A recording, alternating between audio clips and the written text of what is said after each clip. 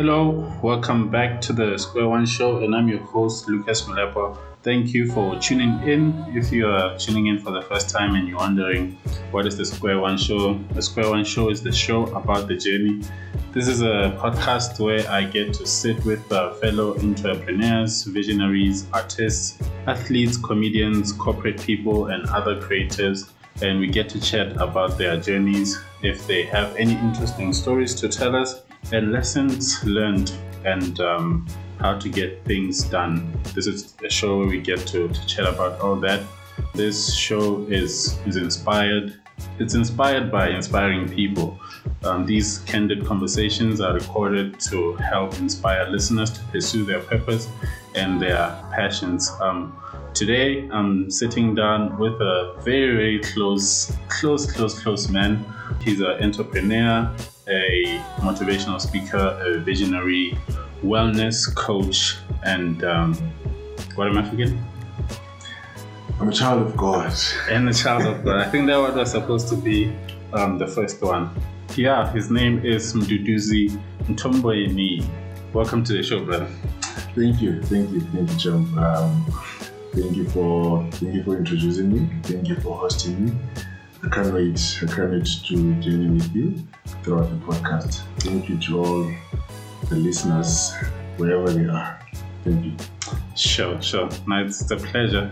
I just want to open up the show with the story of how we met. I think I tell you about this story a lot. So, when you get to campus, like you move into res and you always have people knocking at your door, like inviting you for church. I never used to entertain those people because I was like a wild living, like I don't care about God. But when you came through, and this was 2012, so I've known you for like 9+ years now. Sure, it's been a while. It's been a long time. But I gave you my attention, man. And we spoke, and I ended up coming to church, and 9 years later, here we are. So I just want to chat to you about various things, but since we're already talking about Varsity and University of Limpopo, I just want to start off with, like, how did you end up at University of Limpopo? Yeah, was it like, because when people apply, and when I was at TURF, I came across like a lot of people who say, I didn't get accepted, guy, and then now I'm here. Like, what's your story of ending up there? Sure, it's a very short story, yet long. Yeah, but then I remember after I matriculated 2009. And after matric, I went to Mduduzi because I wanted to study medicine. That's all I wanted. That's all I thought of doing in life. And even my marks were good for medicine. When I went to Mduduzi, unfortunately, space was limited. Oh. Yes, space was limited. Then we were advised that, okay, for us to secure a better chance for next year, for the following year, to be first in line, at least let us be on the system. So how do you become in the system? You can either upgrade some of the metric courses with Mduduzi. So I did that. I upgraded my maths, I upgraded my physical sciences, and also those two, maths and physical sciences. But I didn't upgrade them because my marks were low. For medicine, yes, I upgraded them because I needed a better chance for the following year. Then the following year came. When the following year came, now what we were promised didn't materialize. Just because we're in the system, that didn't guarantee us a better chance to get a space the following year. And that's 2010? That was 2011. So 2010, the whole of 2010, I was upgrading in Mduduzi. 2011, now it's early in the year, it's January, we are all there, but Mduduzi are wanting to register. But some people, they skip us on the line and they get registered way before us. Okay, so now I'm there queuing and it's getting late, and I'm chatting with a friend of mine who was already registering in TEFLOP. So the friend is telling me that, no, what, there's a space in BSc. Then I didn't even know what BSc was. But then I told myself, you know what, let me just go to TEFLOP. Yeah, let me just go to TEFLOP. Then from Mduduzi we drove back home, then I'll 10. Later in the evening, then I told my dad, you know what, I think it's better we go to TEFLOP just to try our chances. We never know. Only to find out that was a better chance for me, or that was the best choice for me. Then I went to TEFLOP, and immediately when I got to TEFLOP, I never struggled with registration and everything. I just found a guy there by my school, like School of Molecular Biology. The guy was the secretary there. He took my documents and he got me registered. Just like that. So same day, we drove from home to TEFLOP and got registered. Wow. Yeah. So to cut the long story short, I landed up in TEFLOP because I didn't get acceptance in Mduduzi. Yes. It's like the common story for people, if I can say TEFAS, if we're TEFAS. Because a lot of people, I used to hear that a lot. It's like, I went guy, I didn't get accepted. When you apply for Varsity, like when you're doing your matric, when you apply for Varsity, you normally have 3 choices, isn't it? Like you normally have the top 3. That, okay, maybe the first I want to go to is this one. So for me, TEFLOP was not even in one of those 3. I don't think it was even option number Z. Like it was not even part of my option. But I found myself there. I found myself there. Yeah, because with me, I guess I was just like uninformed, man. Like, I just didn't know much what I wanted to do. Because around me, I didn't have people who went to Varsity. My family, no one went to Varsity. So I was like uninformed. I didn't know what I wanted to do. So I took a gap year because of that. I didn't apply. And the following year, I only applied to go to TEF. It was just like that one place. But since it was your best option to go into TEF, how was your experience? Like just like from first year to until you finished? All right, first year, first 6 months was tough for me. Why? Because everything in me wanted to be Mduduzi. Everything in me wanted to study medicine. But now here I am in TEFLOP studying BSc. Yes, it was something related to health and science, but then it's not medicine, and I'm not in Mduduzi. So that mindset, I had to deal a lot with myself. The mindset, preparing your mind that, okay, now we are in this environment, and what we need to do now is to adapt and fight for survival wherever we are. So I remember the first 6 months, first semester, academically, I didn't do well, especially with maths and physics. Yes, with maths and physics. Those 2 subjects in high school were my strong point. Not my strong point. Yes, were my strong point because I was good with maths. I was good also with physical science. But now in Varsity, I failed those 2. So it was tough because I was fighting a lot of battles in my mind. Yes, in my mind, and having to accept the new environment. But then going forward, I had to adapt, I had to adjust, I had to accept the new environment and learn to grow there. So for me, I would say that it was the longest journey in my life. I mean, from first year to final year.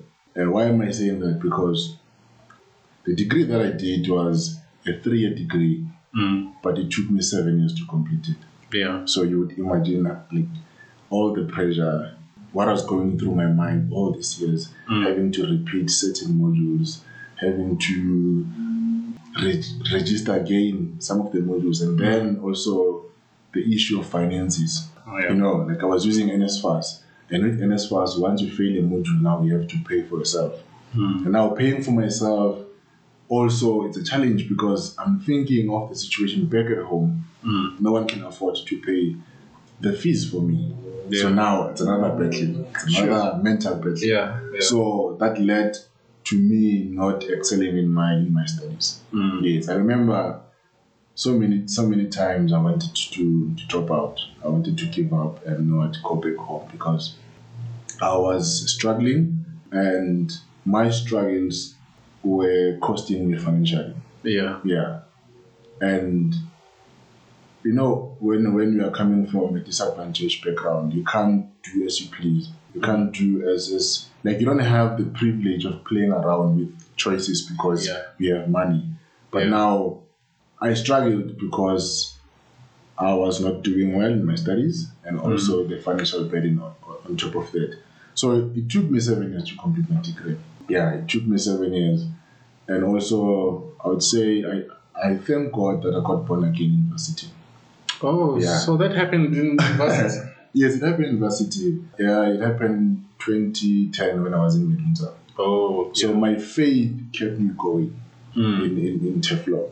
Yeah. I knew that God would not let me this far to leave me. And also I knew that there is no experience, there is no time wasted in God. Yeah. Yes, every time spent with God is a good experience. Whether it's tough times or it's good times, but there's lessons to be learned throughout the journey. Yeah. So my faith kept me going for those 7 years.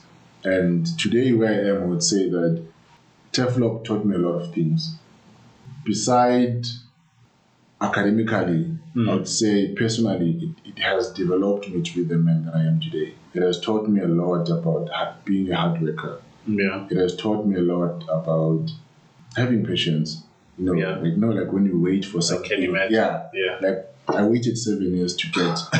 Because like someone might be listening. Sorry to cut you off there. You continue. Someone might ask themselves, because I went to school with people who in the first semester they started failing. They're like, nah, this is not for me, and then they left. And then someone might ask themselves, like, what keeps you going, man? Like, what keeps driving you back to say, nah, man, I want this? Sure. Yeah. So my faith kept me like, it gave me a lot of strength. Yeah. And also the community that I was with. Yeah. When you get to Varsity, you are always presented with two choices. Yeah. The good guys and the bad guys. Yeah. So that's true. Yeah. Then I know. Yeah. So for me, I chose the community of good guys. And yes, they gave me so much support. The environment was just healthy. Yeah. And it kept me there for those 7 years. Wow. Wow, that's so powerful, man. Yeah. You were telling me about like the personal skills that the environment has equipped you with. And you were talking about like hard work and patience. Yeah, that's why I cut you off. Yeah. Okay. Yes. So besides academics, I was saying that I learned a lot about patience. I learned a lot about personal development in general. There are things that you get in school, and there are things that you get in life general. Yes. So most of the times when we are faced with challenges, I was taught that don't panic, but be calm and try to analyze the situation. What is it that I need to take from this challenge? Yeah. What is it that I need to learn from this particular challenge? So that's what I did 7 years in Varsity. So yes, academically I was pulling my socks each and every year. Academically I was doing better. Yeah. Yes, but then also my surrounding, my community also played a huge role in my life, because there were times where I didn't have anything, but because Lucas was there, because some of the guys were there, I would get support and I would get whatever I need for that particular day from them. Yeah. So it also lessened the pressure that I had on my shoulders. Yeah. So like a kid in their first year varsity would ask themselves, how do I find like good guys, and how do I see that these are the bad guys and I shouldn't hang out with them? And the disadvantages of course you were mentioning the advantages of being with the good guys, because I can say with me I couldn't probably even tell the difference, right? Maybe the good guys never bored. I was like, nah, I'm not gonna hang out with these guys. So like how do you spot the good guys, Where do you find the good guys? How do you spot the bad guys? And the disadvantages of being with the bad guys. So how do you spot the good guys? Yeah. You know, when you go to Varsity, chances are you don't know anyone. It's you and yourself. So you have to start from scratch, making new relationships. So what I would advise people is, or what I would advise youngsters is, make sure that you don't forget the reason why you are there. Number one, you are there for your studies. So how you spot the good guys? Good guys will be anyone or anything that will influence you towards your academics, that will influence you towards the achievement of your academics, because that's the sole reason you are there. So anyone who's gonna give you a good motivation to pursue what you came there for, then those are the good guys. The bad guys normally they are influencers themselves, but their influence is against academics most of the time. And academics is the one thing that you are there for. So the good guys, you can easily spot them with the kind of influence that they are bringing towards you. Yeah. And I can imagine that in your 7 years at TURF, you probably saw a lot of bad guys, and what normally happens to them. What is the fate that you'd see them meet in your stay there? Yeah, sure. I've seen a lot of good guys and I've seen a lot of bad guys. So for me, because when I went to Teflop, I was born again, I was saved. Yeah. So already I had a relationship with God, and I knew that there is a certain type of people that I need to associate myself with, and also there is a certain type of people that I'm not supposed to associate with because we don't speak the same language. So it's either you are an influencer or you are being influenced. So if I'm with people that we don't speak the same language, it's easy for me to get influenced. One of us at the end of the conversation will follow someone. It's either I follow them or they follow me. That's so good. Yeah. Wow, that's so good. Sure. So you end up graduating. Did you graduate? Did you go to your ceremony? I did. Because a lot of people don't attend those ceremonies. Yeah. But then, how was like the day for you? There was no way I'd miss that ceremony. There was no way. There was no way. I waited for 7 years for that day. I remember it was in September. Yeah, I waited. It was 2017. Yeah. I waited for 7 years for that day. Yeah. And that, I remember I didn't know how to describe the feeling I was having then. Yeah, because I felt like if I were to open my mouth and try to describe whatever I was feeling, I would lie. Like I wouldn't properly express myself.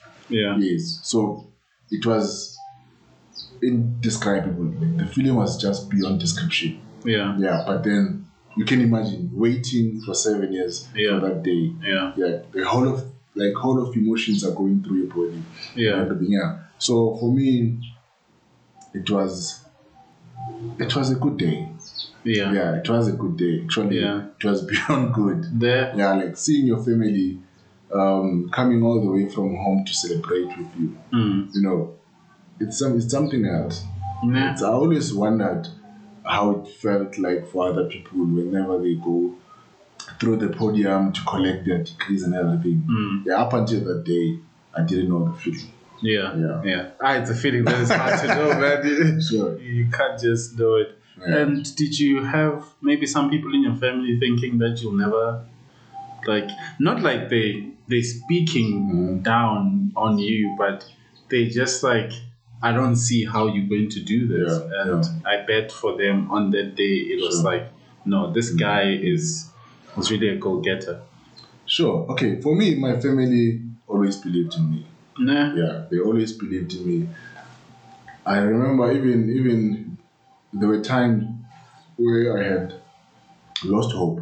Yeah. Like even myself. But my family was there. You can do this. Nah. Do we believe in you? Yeah. Like, don't look at the situation at hand. Don't look at what your eyes can see now. You have a bigger picture. You have a vision. The reason why you went to Teflon. Yeah. So we will be with you up until the finishing line. Wow. And they were there with me. They were there up until I graduated. They also came from home to celebrate with me. Yeah. Yeah. Yeah. One part that I remember about my graduation day is that I didn't have a job. Sure. And when we were going out, who's this guy, Fortune? Yes. Where's Fortune? Fortune is somewhere in Pretoria. Nah. Yeah, Man, you need to hook me up with Fortune. Yeah. Fortune was speaking to these other girls, and they were talking about like how they had to get like off days to come graduate. In my mind, I'm like, you what now? People are out here employed. And you are there, like, off days for who? I'm still looking. Yeah. But then, when you graduated, did you have a plan? What you want to do afterwards? Did you already have a job? Like, what was your future looking like? Sure. Before I answer your question, so before graduation, my plan was to serve. Remember, I was in campus ministry. Yes. So the plan was to serve a year, to do a year of my life. Was just to commit the year to the Lord and serve in ministry full time. Then after because the graduations, I finished the degree in June, but the graduations happened in September. Yes. So from June, July, then I started my ministry serving because I was no longer focusing on academics now. I only had ministry to do. But then that's when I also learned that, this verse that says, many are the plans in man's heart, but only the purpose of God shall prevail. Yeah. Yes, because for me, the plan was to serve in ministry, only to find that God also had his own plans concerning my life. It happened that November, on the 6th of November, I got a job. So I saw a post on the 3rd of November, and I applied. I got a response same day. Yes, and the response was that come for interviews on Monday. The 6th Monday I went there for interviews. I didn't do the interviews. They asked me, how ready are you for work? I said, I am ready. I was born ready. Yeah. Then I started working. Wow. Yeah, I started working. Yes. Man, you guys are so fortunate. Wow. I had a guy on the show as well. That every job he applies for, he gets. So many people don't know that feeling. And so that's the job that you got and worked until you went into business. Yes. Yes. You switched. No, I didn't switch. It was the only one. The only one. So that was like from 2017 until? From 2017 up until 2009. 19, sorry. 2019. Oh, it's like 2 full or plus 2 plus years. It's less than 2 years. Less than 2 years. Less than 2 years. Nah. Yeah. Nah. Like 1 year, 10 months. Yeah. And when you say through Varsity, there's, besides the academic stuff, there's like some personal life skills that you got. Were there any that you also gained through work besides like the work related experience through corporate? Because man, you come across certain different people in life, and there are people who are talking down, especially me being in the entrepreneurial space. You get people who talk down 9 to 5s, like saying a lot of bad stuff about 9 to 5s. So someone might look at the 7 years, your 7 years, like, yo, that was terrible. But you got some skills, some equipping out of it. So are there like some equipping, some skills, some life abstract skills that you got out of your time in corporate? Yeah. Yes. My line of job when I got there was a consultant. So we travel around the world. Okay, the country, I can't say the world. Travel around the country. There are all 9 provinces.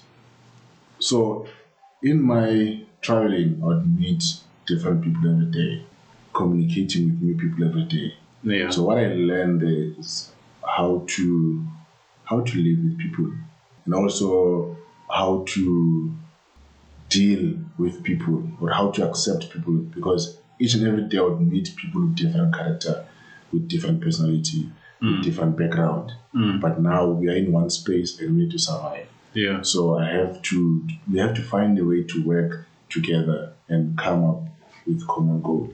So what I've learned is working with people. Yeah. Whether teamwork or individually on a personal level, but it's working with people. Yeah. And also public communication, like public speaking, because I'll address a lot of people. Like, go to a place, maybe there's a hall with 5,000 people. Wow. And I have to address them, I have to do a presentation there. So that's one of the things that I learned in Varsity. Because in Varsity, remember, I told you that there's a whole lot of things that I learned besides academics. So public communication, public speaking was one of the things that I learned in Varsity. And also handling people, because in Varsity, it's people from different background coming into one place. So we are all united, but we are from different places. So it's unity in diversity. Yeah. So me spending 7 years with different people from different backgrounds helped me a lot to survive in corporate world, and also growing much more in corporate world. Now, other thing that I learned in corporate world is finance, the issue of finance. Like when you work now, you start earning. It's not like university when you were still studying. Now you start earning, and now you're earning what? It's a salary. You're earning money. So what are you gonna do with the money that you're having? So also you learn how to manage your money. You learn how to let your money work for you, and that's mainly. Did you have a side hustle while you were working? So the side hustle started 2 months before I stopped working.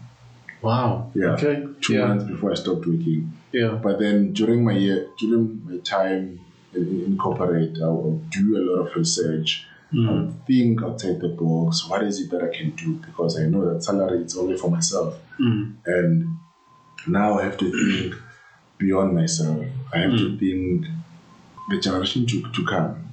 If I were to die today, I'll go with my salary.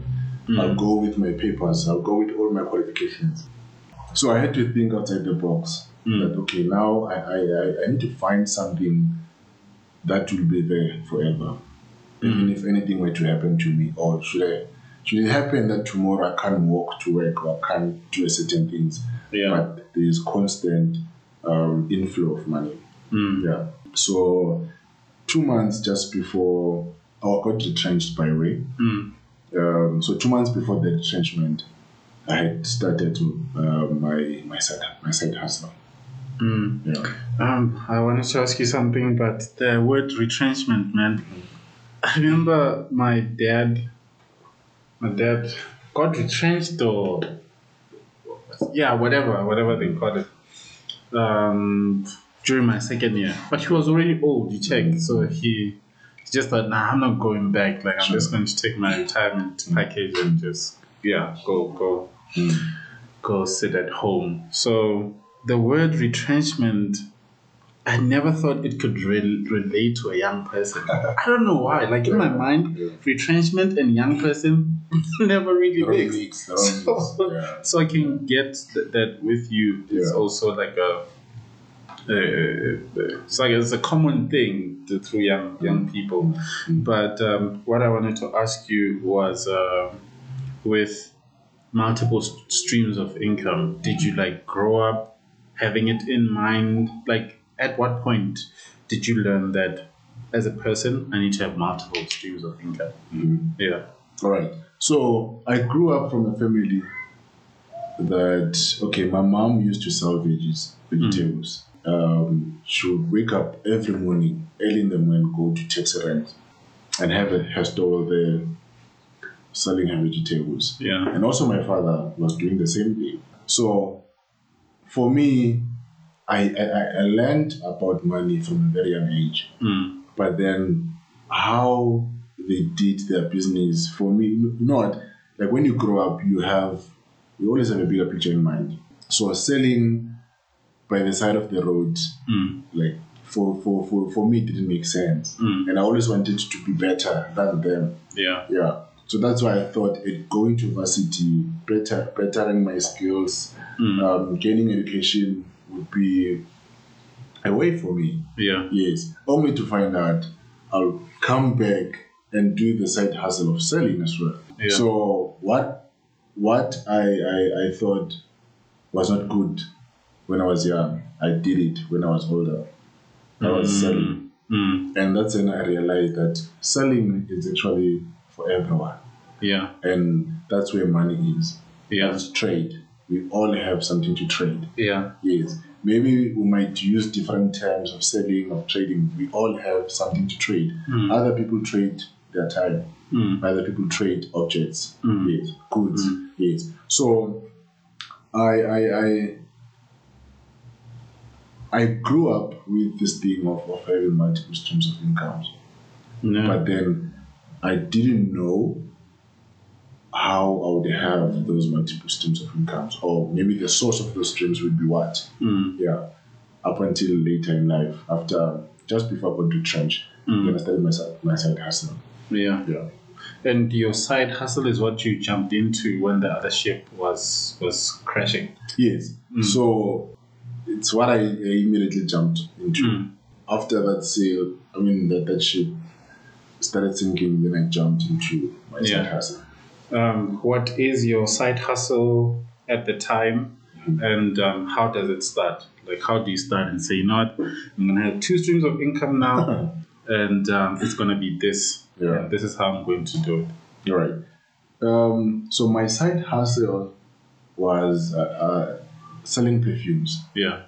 Selling perfumes. And why perfumes? Because I was in corporate. And in corporate, everyone wants to look the part. You have to dress up in a certain way. And once you dress up in a certain way, you must smell in a certain way. And for me, I always knew that once I smell in a certain way, there's a level of confidence that I gain that I don't know it comes from where. So for me, that's the trigger. I thought, okay, selling perfumes would be the way. And it happens that I would have a good plug for perfumes. Yes. So I'm selling these perfumes from Dubai, perfumes that are not much known here at home. Yes. So for me, it was just to knowing that I'm in a corporate space. In a corporate space, you are expected to dress in a certain manner. You're expected to smell in a certain manner. And what's the good way to make money than in the things that are needed? And then there it started. And and I think for my favorite question to ask people is, how did you fund your business? But with you, it was like you were in a job, you had a salary, so it must have been easy to fund the business. Yes, it was easy. I'd say the first 2 months it was easy. But now, after retrenchment, so now I saw that there is life into this side hustle. So now it's no longer a side hustle; it's a main. It's a main thing. Your bread and butter now. Now it's my main thing. So I had a choice to keep it as a side hustle or to invest in it and let it go and be my main bread and butter.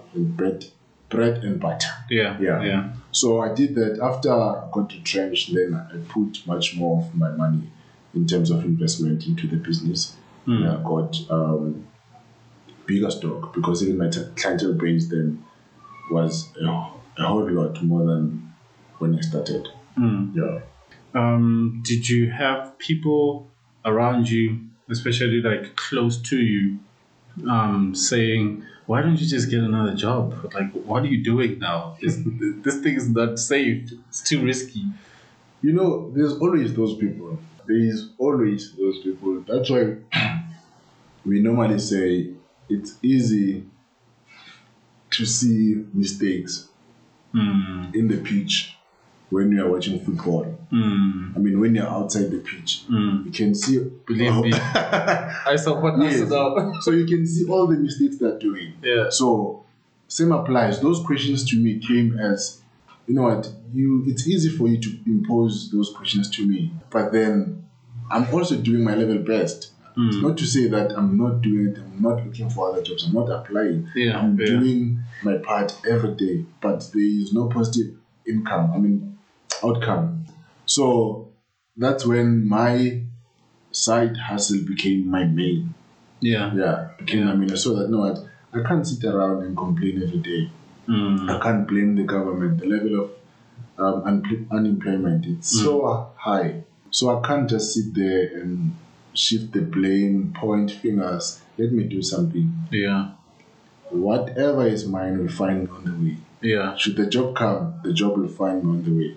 But I'm telling you, there will be a time where they come and I'll be far from I'll be far from anyone. So that's the story. Has it always been a goal to say, with the side hustle when you started, you wanna end up being your own boss? Yeah, I think everyone who starts a side hustle, the end result or the end goal is to find yourself being your own boss. Just that, all of us, we have to start somewhere. So you do your side hustle while you have your main job. Then your side hustle needs to grow, and your main job needs to be your side hustle. So that's the plan we all have when we start with our side hustles. I've never had someone illustrate it that way. Until your own job becomes a side hustle. Because one thing that I realize is that, in as much that we all wake up every day to go to work, to look for money, money is not what we're really looking for. We're all looking for freedom, financial freedom. That's true. And we're also looking for freedom in terms of time. You want to have as much time on your side than the time that you give to your boss. So in as much as we all wake up every day, money is not the end goal, but freedom is the end goal. So that's why we start side hustles, because we know that with the side hustle, if it grows to the level that it can be my main, then I won't have to wake up every day and go to work. But I will do things in my own time. Oh man, that's so powerful. That hit me. So in your entrepreneurial journey, what is it that you are gathering? Like, what is it that you are learning or have already learned? Something that I can say as a person who's a businessman myself, I would say, like, some days are just hard, Some days are just like, what am I doing, But in that moment, what keeps you going, and how do you manage to get things done? How do you manage to say, with all this pressure, with all these things, I'm going to go there and pitch this business, and it's going to be the best pitch I've ever done in my whole tenure of being in business. So I had to learn and understand the seasons of the year.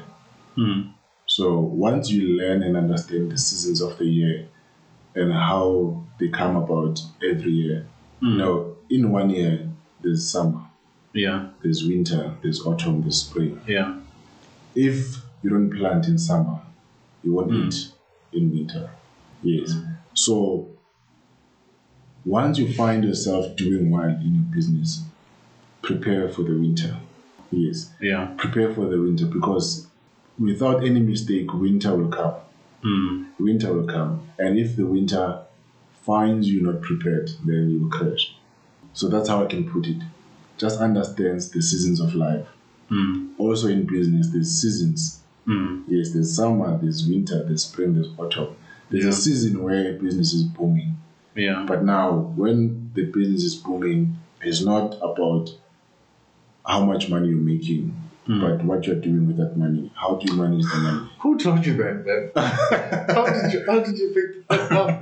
Because I have a way of explaining that to people, especially people who are starting off in business.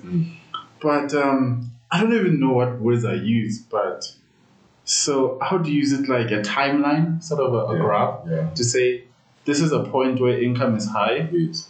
But believe me, there's going to come a point where income is low. So the income that is high is not all yours to spend. So you have to find a way to shift it and make it go supplement where the income is low. But that way, it's so easy. It's so relatable. It makes sense. Because we do go through these seasons. How did you get that? I think also, like, it doesn't only apply in business, in businesses, also in corporate world. For me, retrenchment, I never saw retrenchment coming. So most of the time when it hits, it finds you not being prepared. Yeah. Yes. But now, so you need to learn those seasons also in corporate space that, okay, things like retrenchment, they're there. You know, like COVID. None of us expected COVID. Yeah. But now during COVID, a whole lot of people experience salary cuts. So that's winter for them. But how are they surviving in winter if they were not preparing much in summer? So in business, you need to understand these seasons.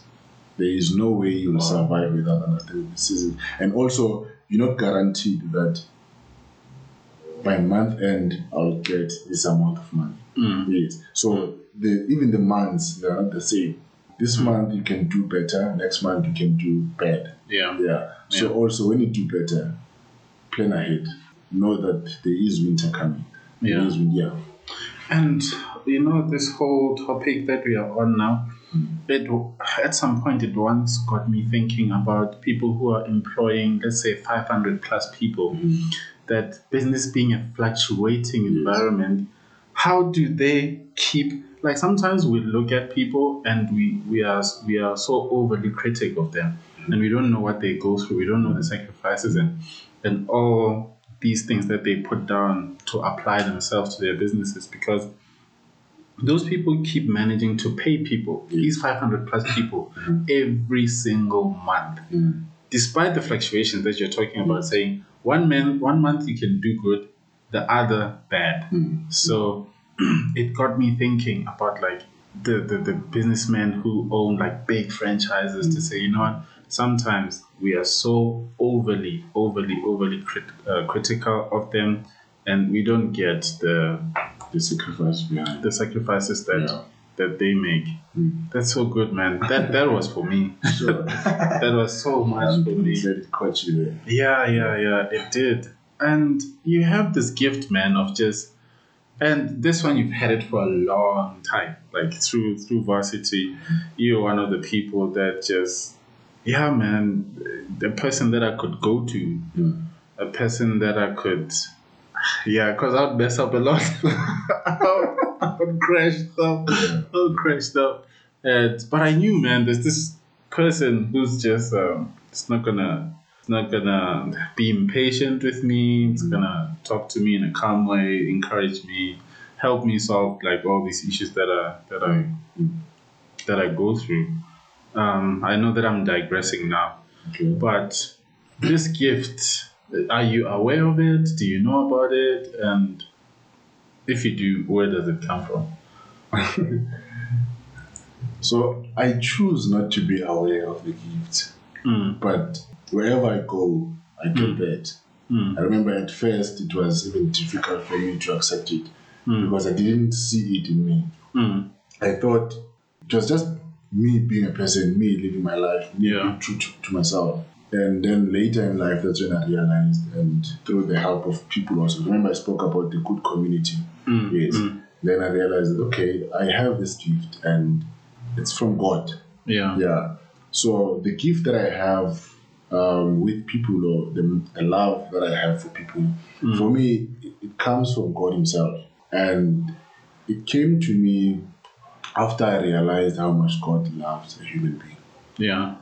If God were to send Himself, or were to send Christ to die for a human being, therefore there must be much more value in a human being than anything else. Then that's where I also developed a love for people, to love them unconditionally. Yeah. Yes. So that's why it was even easy for you to come to me, because you knew that whenever I go to you, one thing that I'll find is love.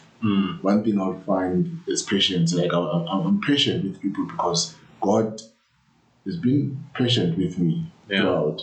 Yeah. I love people because God loves people. God loves me. Yeah. Like with all my weaknesses, with all my ups and downs, God still loves me. So, in a nutshell, it comes from God. Yeah. And, now I am aware of the gift, even though sometimes I choose not to be aware of the gift, but I am aware of it, and it follows me everywhere I go. Yeah. So sometimes when people realize that they have gifts, they always look for a way to monetize them. Do you also like find a way that you can gain financially from the gift? Not really. Yeah. I wouldn't say that.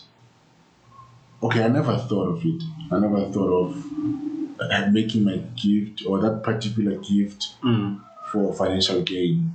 Yeah, I never thought of it, because for me, fulfillment is loving people than making money out of it. Yeah. Yes, that's where I find fulfillment. I find fulfillment in loving people than making money over it.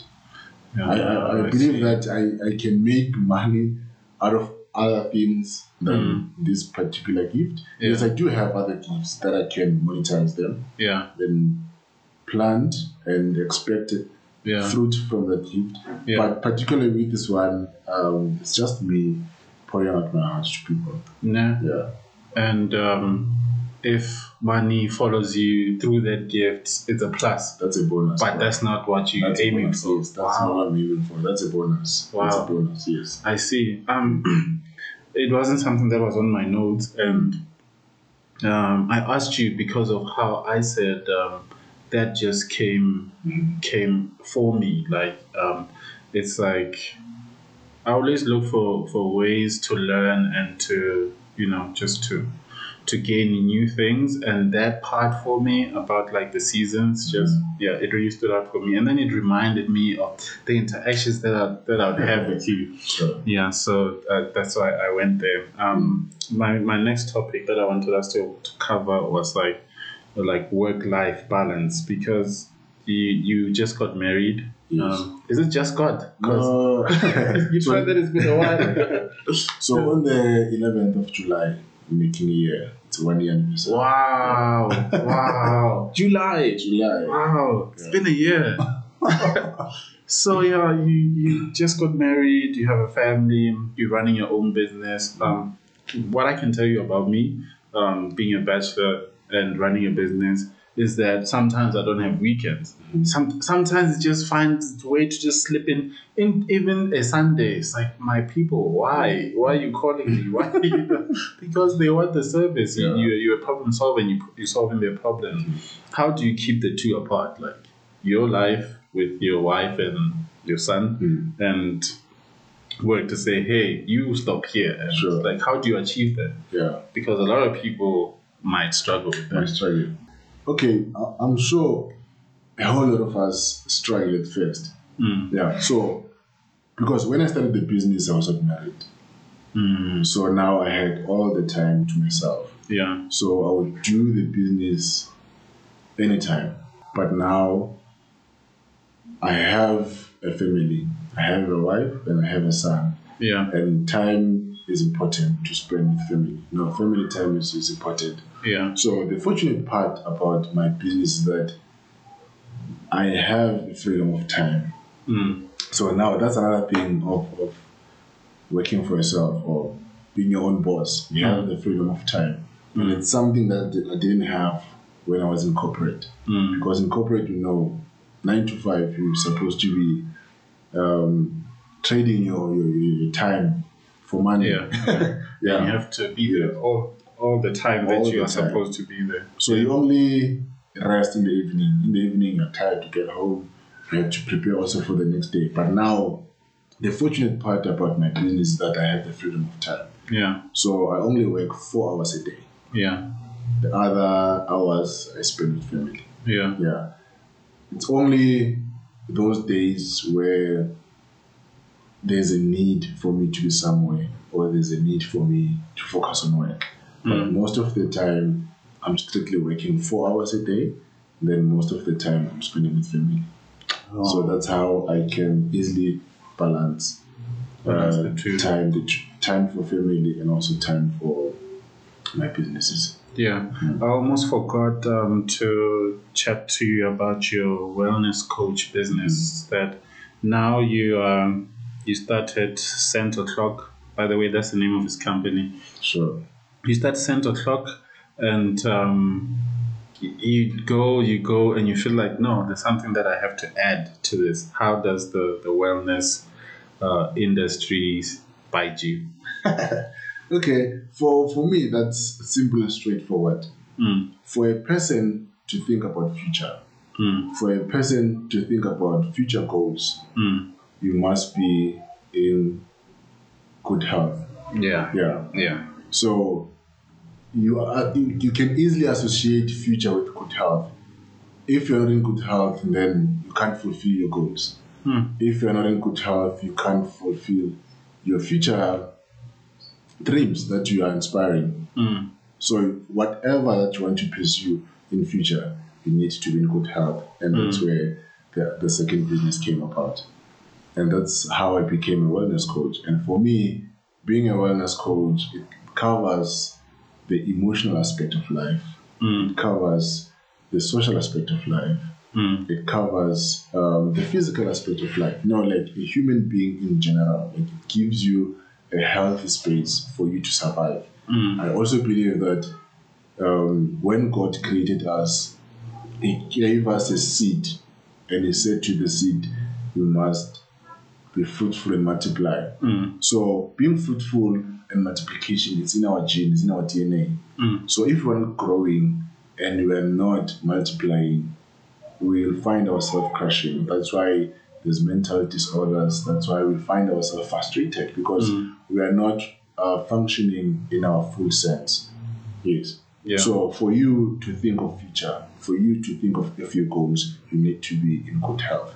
So that's where the wellness coach came about. Yeah, I was listening to something today. Yeah, talking exactly about that. How health is wealth. They like to say it. Indeed, health is wealth. Yeah, wealth. However they put it.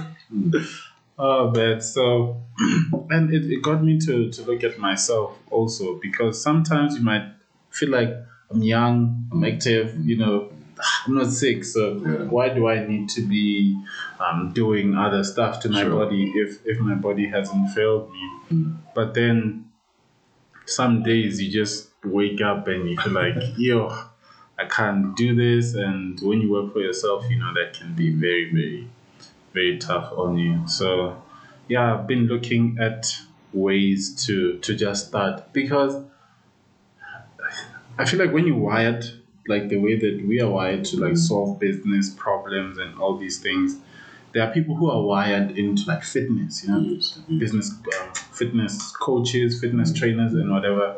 But for me, I don't have that path in my brain to say this is what I'm going to do. So I don't even know how I'm going to like even start to start working my body or taking care of my body. But I guess you're busy preparing an invoice. I am actually. You're busy. You're preparing an invoice. Yeah. So someone can listen to you right now and they are very, very encouraged or inspired, and they might be asking themselves, what kind of content does this person listen to? Because we are both alive in South Africa, but he thinks different from me. What does he read? What does he listen to? What does he watch? Yeah. Sure. What kind of content do I listen to? For me, anything that has to do with personal development, it makes sense. So that's the kind of content that I listen to. I love listening or reading books on leadership. Books that will stretch my mental capacity. Books on finance. I remember I think even from Varsity, I loved Christian books because they touched a lot on leadership. Yeah. They touched a lot on faith. They touched a lot on us being motivated to do what we think we can't do, but we can do that because we have Christ on our side. So it speaks of confidence. So basically, I listen a lot on any material that will personally develop me. Yeah, and even what you watch is also. Even what I watch, yes. So I listen to a lot of podcasts. I watch a lot of motivational speakers. I watch a lot of preachers. No, preaching the word of God. I watch a lot of. Recently, I've been watching a lot of clips on finances, on how to manage finances and how to make your money work for you. Things like that. Yeah. So in each and every, I think there's levels to it. Yeah. Once you grow up to a certain level, then you listen to certain things. You grow up to a certain level, yeah. So as long as my mind is stretched, then that's it for me. Yeah. Do you watch Skim Sam? I do. Because someone was like, man, this guy is too serious. So when do I get my time to watch? No, I do watch Skim Sam. I actually love Skim Sam. Yeah. But if I were to miss an episode of Skim Sam, I wouldn't beat myself so hard.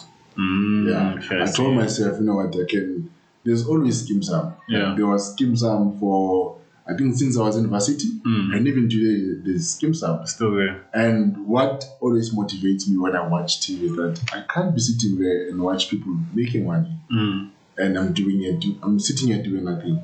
So if I have to miss an episode of Skim Sam, I can do that and read a book, or maybe watch something on YouTube. Yeah, I can do that. Or maybe attend a seminar somewhere. Okay, I see. Because there are a lot of people who pride themselves by saying, I don't watch TV, I don't want TV in my house, whatever.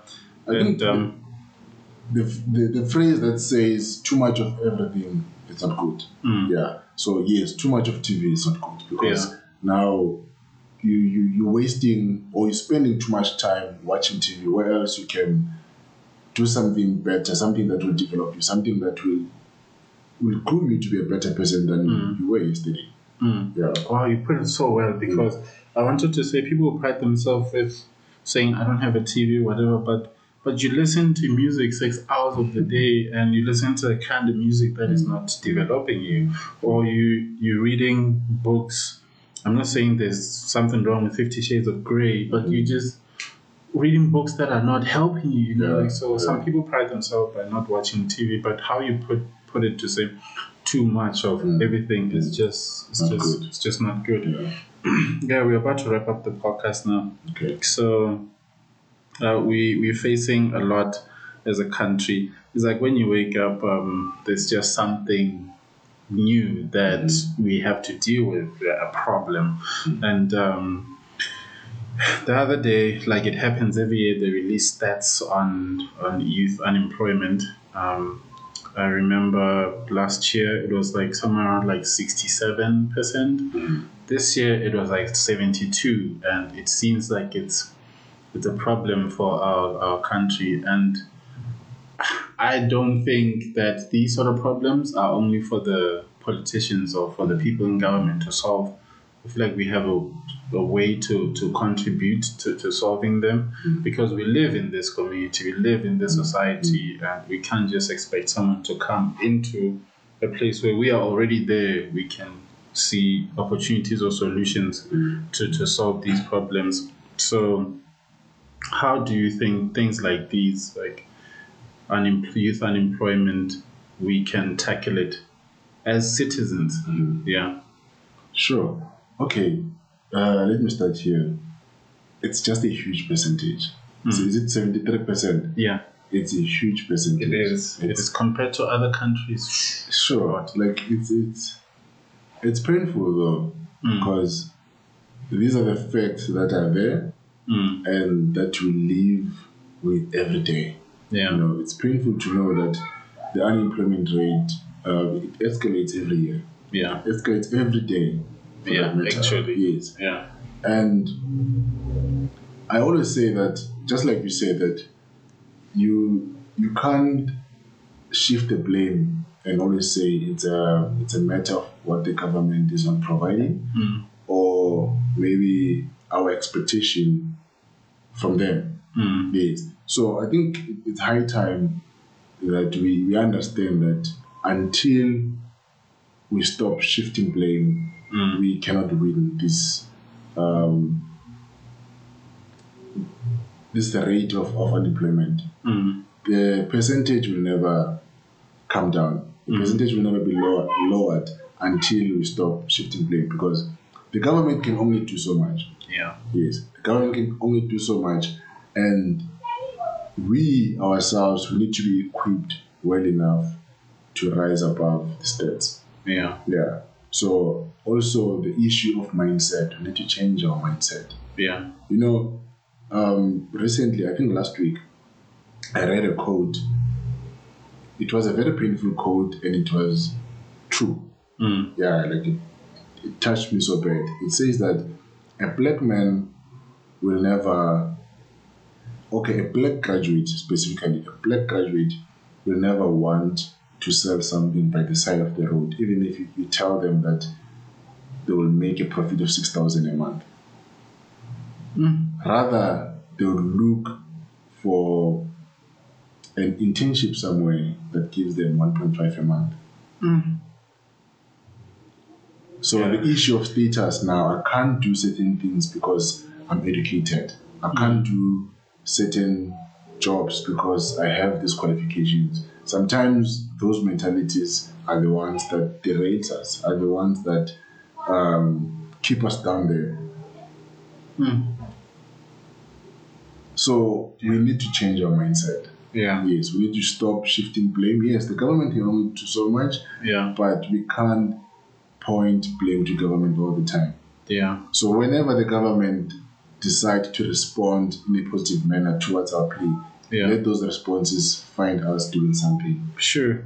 You remind me of something that you said. When the retrenchment came. Yeah. You're like, yes, I'll apply for other jobs, but they'll find me doing something. They'll find me doing something else, because you can't sit around and say, no, the government is not giving me what I'm supposed to get. Yeah. Yeah. Now, let's say the government is not responding to the job crisis for the next 10 years. What are you going to do for the next 10 years? You want to sit there and blame the government for the next 10 years.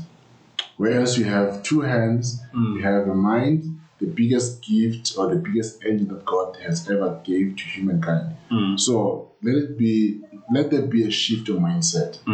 You can do things. I mean, all of us, we are born with a gift. Yeah. Yes. So go back to the drawing board. Yeah. Find out what is it that Lucas can do. Yeah. And only Lucas can do it. Yeah. Then work on that thing. Work on your craft. Yeah. And trust you me, God will send relevant people towards you. Yeah. And you will succeed. Yeah. Yeah. Yeah. Because So at some point, we are the ones who will do much more work and partner with government and bring stability in the country. But if you do nothing and only shift the blame, nothing will happen. Yeah. I wanted to say I agree, and I was thinking about the same thing to say we all have something that we can do. True. Like you can bake, you can fix a car like no one's business. Exactly. Your garden at home looks so good. How are you not monetizing that? You know, like how you say mindset, like we need to get in a mindset of like, hey, my number is this and I can do this. If you want your garden to look as good as mine, call me. You know, like as simple as that. Just communicate that to people. And one thing I love about business, as soon as you jump in, you learn other stuff like how to sales pitch, how to market, how to, you know, all those things. I think that's what we need to do. Man, we are at the end of our recording, and I wish we could go on for longer and longer, because it's so refreshing, man, to talk to people like you. Thank you so much for coming. This is a point where you plug your whatever that you do. How can people find you? How can people support the work that you do? Yeah. Sure. All right. This is a good platform. Yeah. Yeah. And I really appreciate you having me here. Yeah. So what I do is I sell perfumes. Yeah. I have a company called Scent O'Clock. Yeah. So it's time to smell good. It's time for having scent. Wow. Yeah. Scent O'Clock. Yeah, Scent O'Clock. So the slogan there is finding a scent that matches your character. Yeah. So it's not just a scent, but a scent that will brand you, a scent that will build your confidence, a scent that will make you a good influence out there. Yeah. So I have a page, an Instagram page. Yeah. Scent_O'Clock. Yeah. So it's Scent O'Clock. Yeah. Scent_O'Clock. That's where you can find me, or directly through my phone number. Yeah. You can call me on 076 0649 312. Yeah. That's where you can find me anytime. Yeah. And also the other business that I do for wellness, you can call me also on the very same number. So what I do there is mental health. We do a lot of personal development. Yeah. I believe that for you to achieve in life, you need to know your identity. Yeah. And once you know your identity, then you have direction. So a lot of us, we struggle in life because we don't have identity. We don't know our identity. And also, we think we know our identity when our identity is associated with objects. Once you remove those objects, then you crash. So we need to know our true identity. So it comes from in and out. Once you conquer the true self, once you're strong inside, you will succeed out there. Yeah. So the very same number, get me there. Yeah. I'm always available. Yeah. So in the show notes, I'll put the links to your social media accounts all these, so that people can access you easily, and also like your email address. I think you'll give me that I'll give you my email after address. the show. Sure. Yeah. Is there anything that you'd like to leave my people with? Like, just, I don't know, anything that you feel like you need to share to someone who could be on the other side listening? Yeah. Okay. So I'll share briefly a quote that came to me today, this morning. It's actually a reminder. Someone once said to me that for me to excel in life, I need to find the true self. Who is Mdu? Who is Mduduzi? And once my identity is well established, just like a foundation, whenever you're building a house or a tall building, you need to work and put much more work on the foundation. So until I find my true identity, I'll never succeed in life. So success comes with you finding your true identity. And you can grow as the tallest building you can ever think of.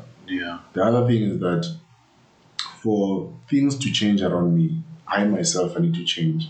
So there needs to be a paradigm shift, a mental shift, how I look at things, how I look at life.